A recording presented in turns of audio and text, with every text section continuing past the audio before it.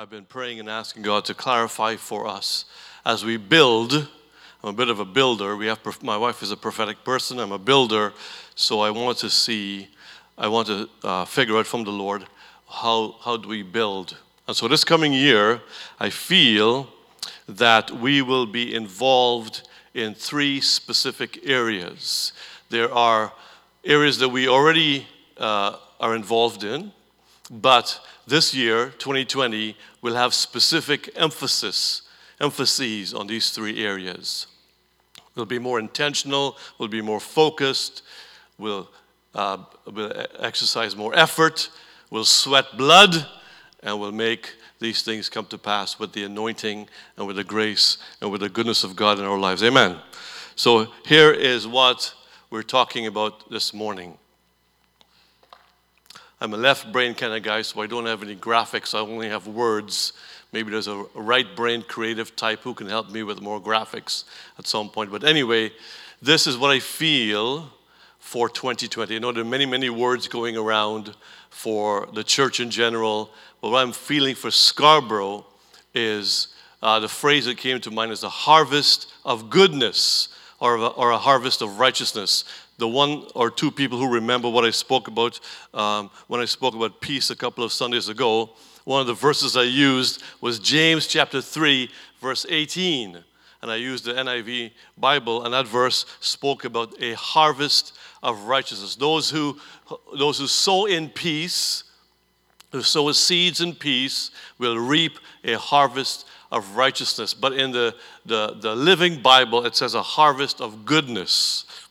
And I like that specific phrase because that's what I heard in my mind, a harvest of goodness, where everybody's talking about a harvest. And yes, we do believe there is a harvest of souls to come, where people are going to, in unprecedented ways, people will come to Christ this coming year. But it's not just about people coming to Christ, as important and as key as that, and that's what we're after. But there's going to be a harvest of goodness. As we have been sowing seeds of peace in church, in our work life, wherever God takes us, wherever we spend most of our time, as we sow seeds of peace. What I mean by that is, basically what I mean is, as we demonstrate the kingdom of God, right? Jesus is the King of peace. And whatever we do in His name, we do it in peace. And peace, as you know, is shalom. So it's not just about, being nice or being friendly or being polite. It's about demonstrating the reality of the kingdom of God, the shalom of God, where it's all about, even in the midst of difficult circumstances, even when the earth seems to be shaking, it's very possible that we can live in peace. We can live in peace because we're connected to the King of peace, the Prince of peace, who is Jesus. So peace has to do more with an internal thing and less about circumstances. All right? So as we sow in peace, as we live connected to Jesus, and as we do our stuff, as we act, as we speak, as we move, we're living in peace. As we sow those seeds of peace, we will see a harvest of goodness. All right? So for 2020, here are our 3 emphases. Here are the 3 things that we will be focused on in a more significant and intentional way. First of all, connection, equipping, and outreach. CEO, everybody. CEO. Chief Executive Officer, CEO. Connection, equipping, outreach. Those are the 3 things that we will focus on in a more strategic, more intentional way than we've ever done before. As I said, these are things that are part and parcel of our church life, but we want to do these things more intentionally. I think I'll spend most of my time this morning speaking on connection, because that's foundational to everything else. I stumbled upon a TED Talk a couple of years ago, and I've shared with some of the people here already, but I revisited it as I was preparing this message. I listened to it again, and it's a fascinating study done at Harvard University in New England. And it's a study that was done over 75 years. 75 years, this one study has been done, and it's actually ongoing. And they found 724 men. A bunch of them were freshmen, year one students at Harvard, and then the other group were just regular folks who live in Boston. 724 men started in 1938. They followed their lives for 75 years. They had a whole bunch of different directors leading the study because over the course of 75 years, people retire, people die, etc. Anyway, so this 75-year-old study, and the goal of the study was to figure out essentially this question: what makes a good life? What makes a good life? When they asked the first-year students of Harvard, some of them said, I'm here at Harvard because I want to make tons and tons of money, because money will make my life good. Another group of people said, I'm here at Harvard because I want to be famous. I want people to know me, know my name, it'll be a household name, and that will make my life good. Other people wanted to work with purpose and with diligence, so they're here at Harvard to study, to be equipped, to study, to be equipped in order to work hard and do well in life and achieve goals, achieve great goals in life. And so over the course of 75 years, where they followed these 724 people, some fascinating realizations came about. By the way, the study was very, very detailed. They didn't just do, some telephone calls every couple of years. They actually were in their house, in their homes. They went to their homes. They spoke to their spouses. They spoke to their friends. They spoke to their neighbors. They got their medical reports. So a very in-depth study, and as I said, it continues. But for 75 years, they were doing this study. And the results of the study thus far are very, very interesting. Because here's what the guy said. And the guy who reported on this at a TED Talk, his name is Robert Waldinger. And here's what the discovery of this 75-year-old study was. Good relationships keep us healthier and happier. That's what makes a good life, everybody. It's not money, as cool as that is. It's not fame, as awesome as that is. It's not achieving great and wonderful dreams and goals, as awesome as that is. Good relationships that keep us happy and healthy are where it is. It's good relationships. Good relationships. So the 3 points this guy made was, first of all, that social connections are really good for us. Social connections are really good for us. It helps us have a good life. Loneliness kills. Loneliness kills. They looked at the medical reports of people, and it was proven from this study of 724 people that the people who had meaningful, healthy relationships lived longer. The people who didn't, people who were lonely, people who wanted to be connected to others but couldn't, were the ones who died earlier. Interesting, isn't it? Social connections are good. But point number 2 is this. It's not the amount of relationships that you have. You can have lots of friends. It wasn't even like a typical traditional family relationship that actually mattered, because you can have a marriage where the relationship isn't healthy, right? So what really counted was having relationships that were profound, that were deep, where there's vulnerability, where there's transparency, where there's heart-to-heart connection, where you could be open with each other. If you had 1 or 2 or 3 people in your life like this, then you would be healthier, you'd be happier. And then the third thing the guy said was that good relationships don't only protect our bodies, not only are we physically healthier, but we're actually emotionally and mentally healthier. He said, if over the course of time, if you looked at people in their 50s who had good, meaningful, deep, profound, vulnerable relationships with each other, transparent relationships. If those people had those kinds of relationships in their 50s, well, then the outcome is that they'll be healthier, they would have better brain power in their 80s. I found it fascinating. I found it very interesting. Because listen, everybody, are we surprised that that's what the key to happiness is, the key to a good life is? Connected relationships, meaningful relationships? No, it isn't, because we as believers in Jesus, we know that that's what God is all about, right? The God who created the heavens and the earth is a God of relationships, isn't he? Aren't they? The three of them, 3 in 1. Where the Father prefers the Son, and the Son prefers the Father, and the Holy Spirit is the one who's exalting Jesus, and Jesus is saying, look to the Holy Spirit, and they're preferring each other, and they've lived all their lives in such wonderful, connected, honoring relationships with each other.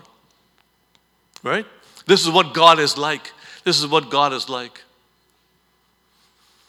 And so we spent a wonderful few days, 8 nights, 5 different places to sleep in over the 8 nights with Elsie's family in Saskatchewan. And it was a wonderful family time, lots of, people gathering together, kids and grandkids gathering together and having a great time. But if you don't mind me making this observation, one of the key things that I noticed was that even though we laughed a lot, frankly speaking, it was essentially superficial stuff, right? We were playing games, and as soon as you ask a question that went a little bit deeper, right, there was a little bit pull back. So you can have family, you can have relationships, but if they're not if they're not really at a heart level where you can open up your heart and you can share your heart, you can be vulnerable and transparent, where trust is involved, well then that's not where it actually happens, is it?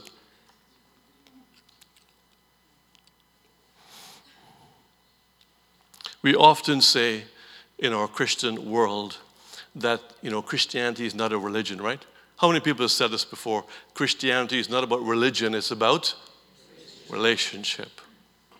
Exactly, it's about relationship. So if there's anybody on the planet, who should be able to demonstrate what true connected relationships are, it should be the church, shouldn't it? It should be the church. It should be us. We should be the ones who are able to say, this is what living as authentic family is really all about. Because our God is a God who is a good, good Father. He's a Father who wants a family. That's why he sent his son Jesus to die on the cross for us, so we can have authentic family relationships with him. So we don't necessarily need a Harvard study, as amazing as it was and informative as it was. If you read the Bible, you know that God is the God of relationships and meaningful, deep relationships, isn't it? Come on. So I look at Acts chapter 2 as the model. But before that, let me just click. So the final outcome of the guy's study was that the people who fared the best are those who leaned into relationship with family, friends, and community. They leaned into it. In other words, they really gave themselves to relationships. They overcame obstacles of mistrust or offenses. They exercised forgiveness. And you don't have to be a Christian to do this, obviously. But they leaned into relationship, and that's what brought about healthier, happier lives. And so I look to the early church as a model, the fellowship of the believers in Acts chapter 2. You've heard me speak on this before. I'll just take a few moments to read this passage to you. Acts chapter 2, starting at verse 42. They devoted themselves. These are the disciples, the ones who first came to believe in Jesus. They devoted themselves to the apostles' teaching. What is that? What's the apostles' teaching? One time, a little while ago, I asked this question of a group of people, what was the apostles' teaching? And it was interesting because they gave me their version of what they would like to hear in Sunday morning messages. They wanted to have certain kinds of messages given. That was their understanding of what the apostles' teaching is. But let me tell you what the apostles' teaching is. What is the apostles' teaching, everybody? You guys know this. The teaching of Jesus, the declaration of who Jesus is, what he's done for us. Amen? That's what the apostles' teaching is. They devoted themselves to the apostles' teaching and to fellowship. Fellowship. The word in Greek is koinonia, which means some of the research I did, they said the common life, but that's not really what they're communicating, because the common life could be interpreted as, simple life, common life. The life is common. No, it's actually life in common. They had life. They lived life in common. They had shared a shared life. This is radical stuff for 21st century Toronto, isn't it? Because we all just want to live our own little lives. If we're single, we want to have the autonomy to do whatever we want to do, whenever we want to do it, wherever we want to do it. And Jesus died to give us that freedom. Right?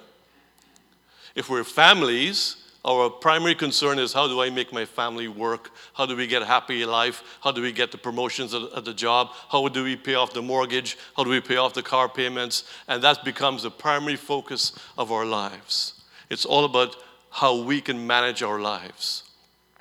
But the invitation of the gospel, if you believe that this is a model for the church of Jesus Christ in every age, the invitation is for us to live radical, shared, common lives, where we're actually concerned not just about ourselves, but for our church members. The people that we sit in Sunday morning, in church on Sunday mornings with and stare at the back of their neck. Those are the people we're actually meant to be involved in shared life with. Is it not? Very quiet in the room.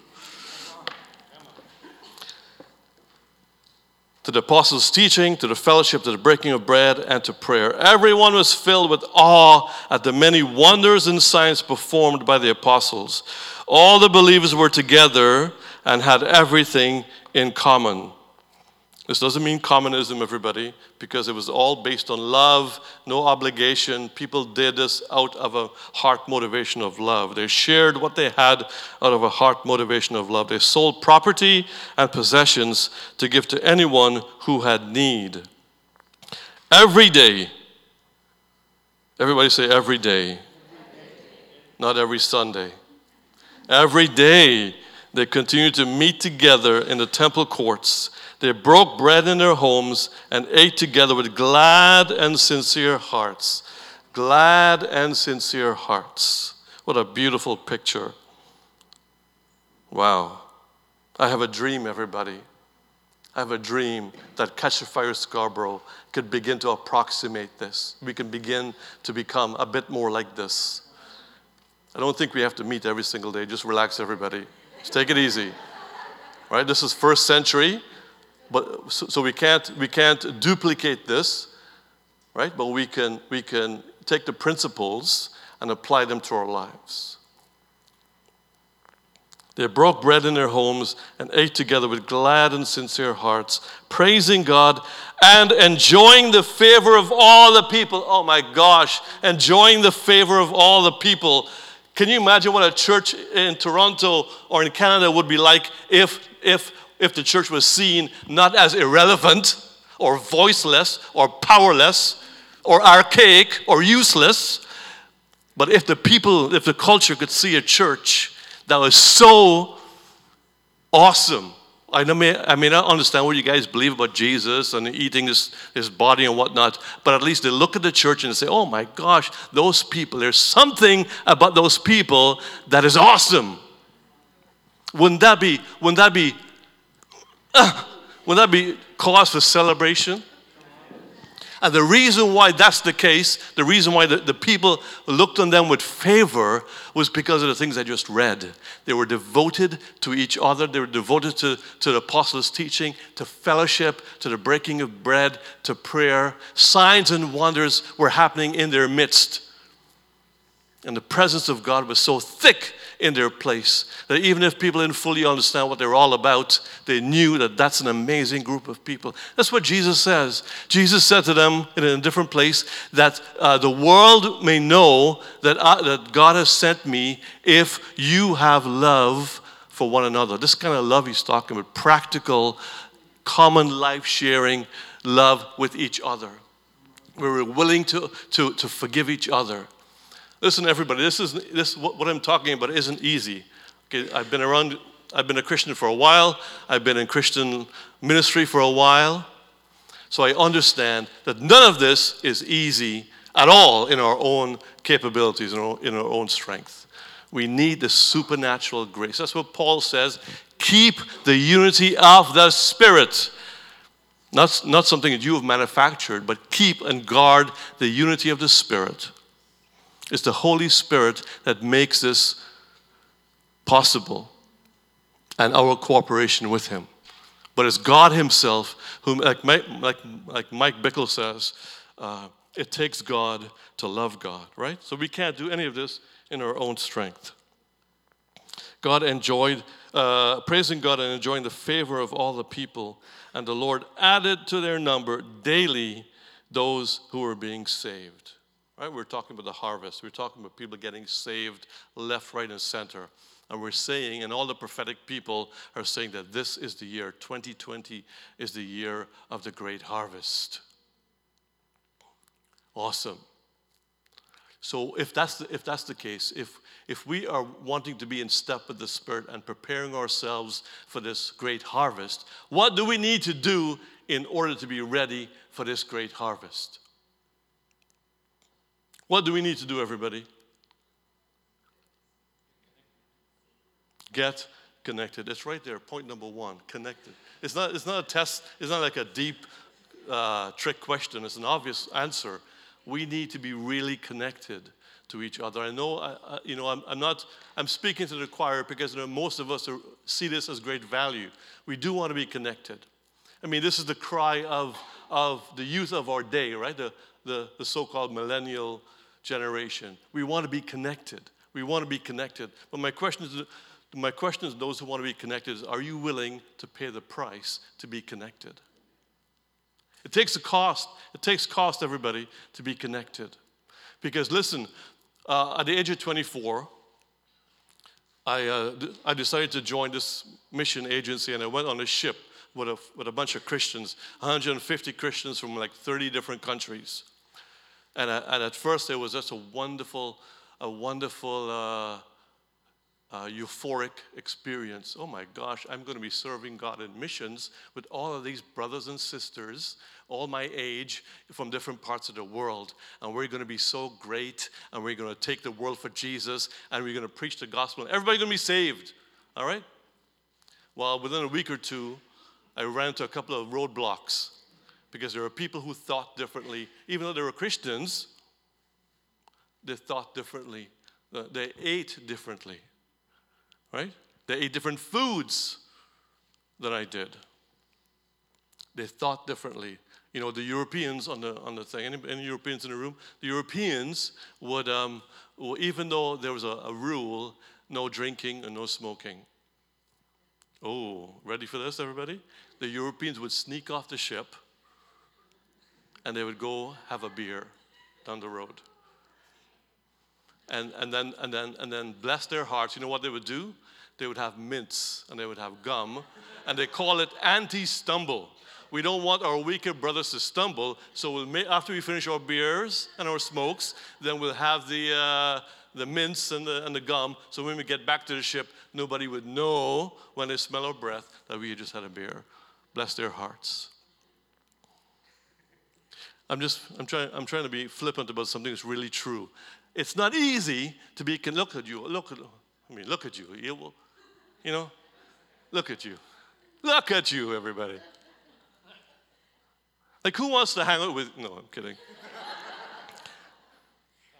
It's not easy, right? We all have our own personal preferences, and many of us are immigrants. Let me just say this right now, because I'm on a roll. Okay, we come as immigrants to this nation of Canada, and we leave whatever we leave behind, and we come here, and many of us, I know it's fear-based, and it's comfort levels and everything else, but we end up cocooning ourselves and clustering ourselves with our very same people from our own home. I'm talking about Christians now. I'm not concerned about the other groups. I'm talking about Christians. They cocoon themselves with their own particular ethnic groups and everything else. And you could do that because it's a free country. But here's the deal. If you're a kingdom person, my conviction is if you're a kingdom person, our hearts need to be connected to the people all around. I mean, this is what the kingdom is going to be like, right? We will dance on the streets that are golden, the glorious bride and the great Son of Man, with every tongue and tribe and nation honoring the Lamb. So let's start now. Let's start because we'll be next to the Malaysians and the Singaporeans and the Chinese and the South Americans. That's going to be great because the music is going to be awesome. All right? So let's start now. Let's demonstrate to a watching world what it's like to live authentically with each other, regardless of the natural barriers that exist in our natural lives. Amen? All right. So preach it. Ride that pony, he says. Okay, fellowship. Where am I now? All right. So fellowship, life in common, everybody. That's what we're after. So just to get it to, so I think we all know this, right? We all value this at some level. So here's what I'm talking about in terms of practicalities for our church. I'm talking about this. I love the fact that we, on Sunday mornings, we gather together and we break bread together in small groups. I know God sort of instructed us to do that way back when, for a bunch of different reasons. One of them is to always keep Jesus and what he's done for us front and center of our lives, of our gathering, right? Because we're gathered together because of him, supremely because of what he's done for us. And we recognize that together. Jesus dying on the cross for us, rising again from the dead. That's what we celebrate every time we gather together on Sunday mornings.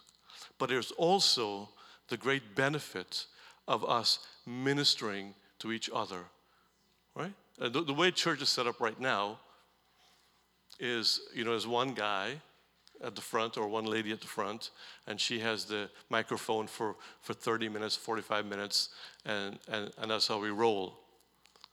And there's very little room for you to actually express your gifting, right? That's why we're trying our best to have different people lead. It's not a one-person show. We have different hosts. We have different worship teams. We have different people doing things because they're expressing their giftings. But frankly speaking, that's very limited, is it not? It's very, very limited. Another way for us to begin to express our giftings and our abilities and our callings is when we gather together in small groups. And Cashfire in general, Cashfire Scarborough is always a cell-based church. We value cells very much. And so we're going to be emphasizing this year and trying to create more context for us to be able to connect heart to heart. Right? This is not heart-to-heart connection, correct? We want to create opportunities for us to connect heart to heart. I want to give you guys opportunity to push past all the obstacles, all the natural obstacles, so that we can pursue God together, pursue this relational connection with God and with each other, so that the world will begin to see how amazing Jesus is. Amen? So let me give you a couple of really quick benefits of small groups. Developing gifts and callings. When I first went to the airport church in 1995 or 96, I had a meeting with the founding pastor. His name is John Arnott. Really cool guy. Went to his office, and I actually, without even understanding what I was doing, I was giving John my resume. I was saying, John, here I am. I went to seminary. I'm awesome. I just come back from the mission field. I preached the gospel. People got saved. I'm a pretty cool guy. How can you use me in your ministry? And so John said, Ramesh, that's wonderful.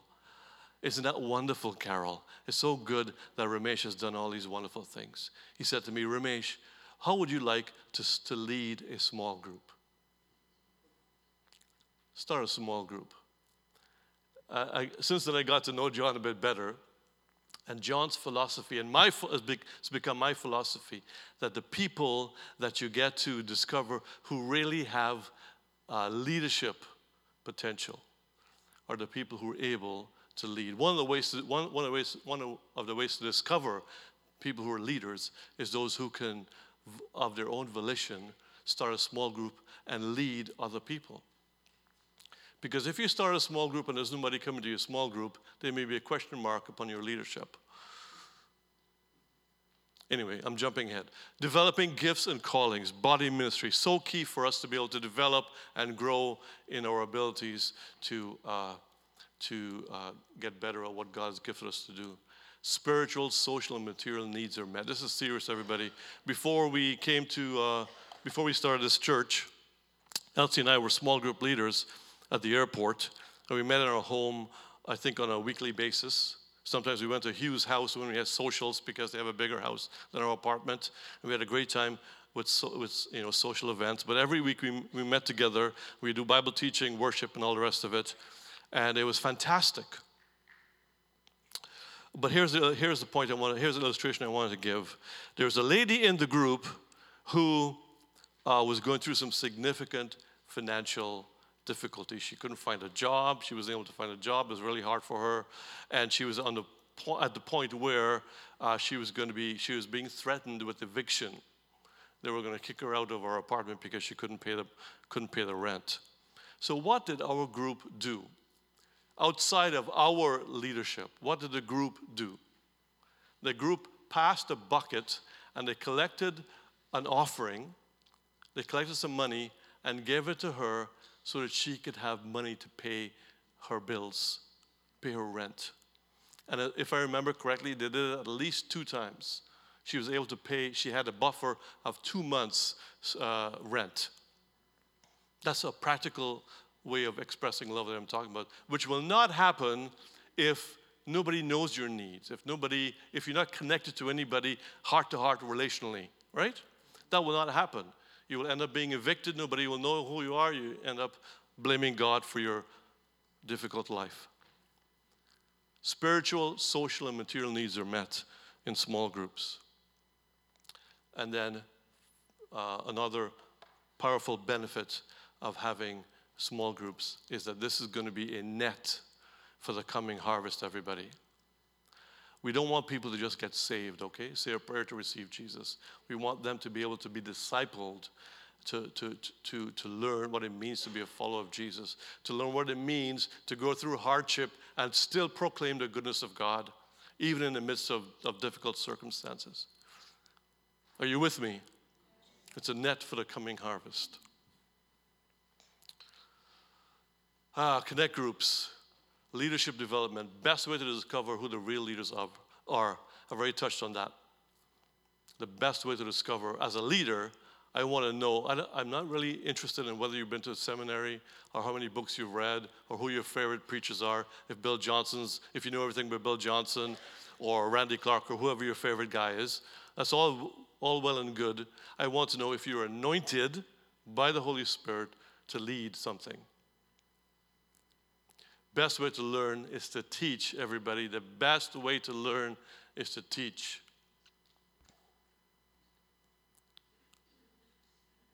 Oh, the devil.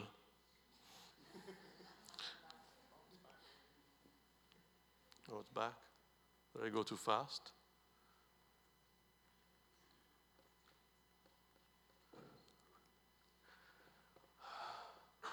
Okay, so the next two things, just really quickly, because we're running late. Next emphasis will be equipping. I look back on this last year, and I don't think we did anything, really, right? So we want people to be equipped in Catch the Fire values. So we'll do all those things. Outreach, events for the whole church, everybody. If we're going to have a harvest of souls, part of our role will be led by the Spirit, creating opportunity for us to connect to people who need to hear the good news of Jesus. Amen? So we'll run things like Alpha. We'll have the local outreaches like we just did with the Christmas event. What an amazing thing that was. So many wins with that one. Even though we didn't see a whole ton of people show up, I love the fact, because we don't have any control over that anyway. What we had control over was people going out of their own volition, stepping out of their comfort zone in the winter, knocking on doors, talking to strangers, inviting them, praying for them.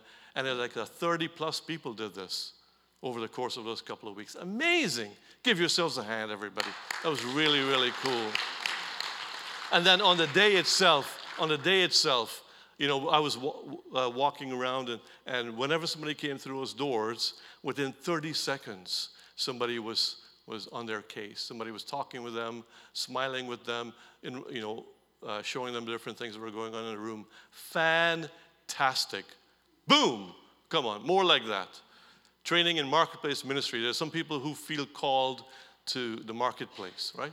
You have a career, an authentic career out there in the marketplace, and this is where you're going to be doing most of your ministry, and you want to know how to be equipped to be salt and light out there. So we have a thing called GPS. We'll be helping people with that, and whatever else the Lord gives to us. And then thirdly, mission and ministry trips. We love taking people with us on trips because you learn so much, so fast on mission trips.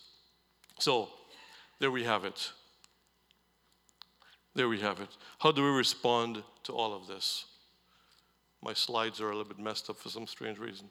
How do we respond to all this? Here's what I want us to do, just to take a few minutes before we go. It's just to gather together. Let's all stand if we would. And gather together in groups. I just take a moment and talk to the group, 2 or 3 people, 3 or 4 people. Just talk to each other about where you are with this whole thing of connection. Whether it's comfortable for you to be connected to people, or whether you have challenges with connecting to people, but you see the virtue of it, you see the value of it. Just take a few minutes to talk about that, and then pray for each other. Pray for each other.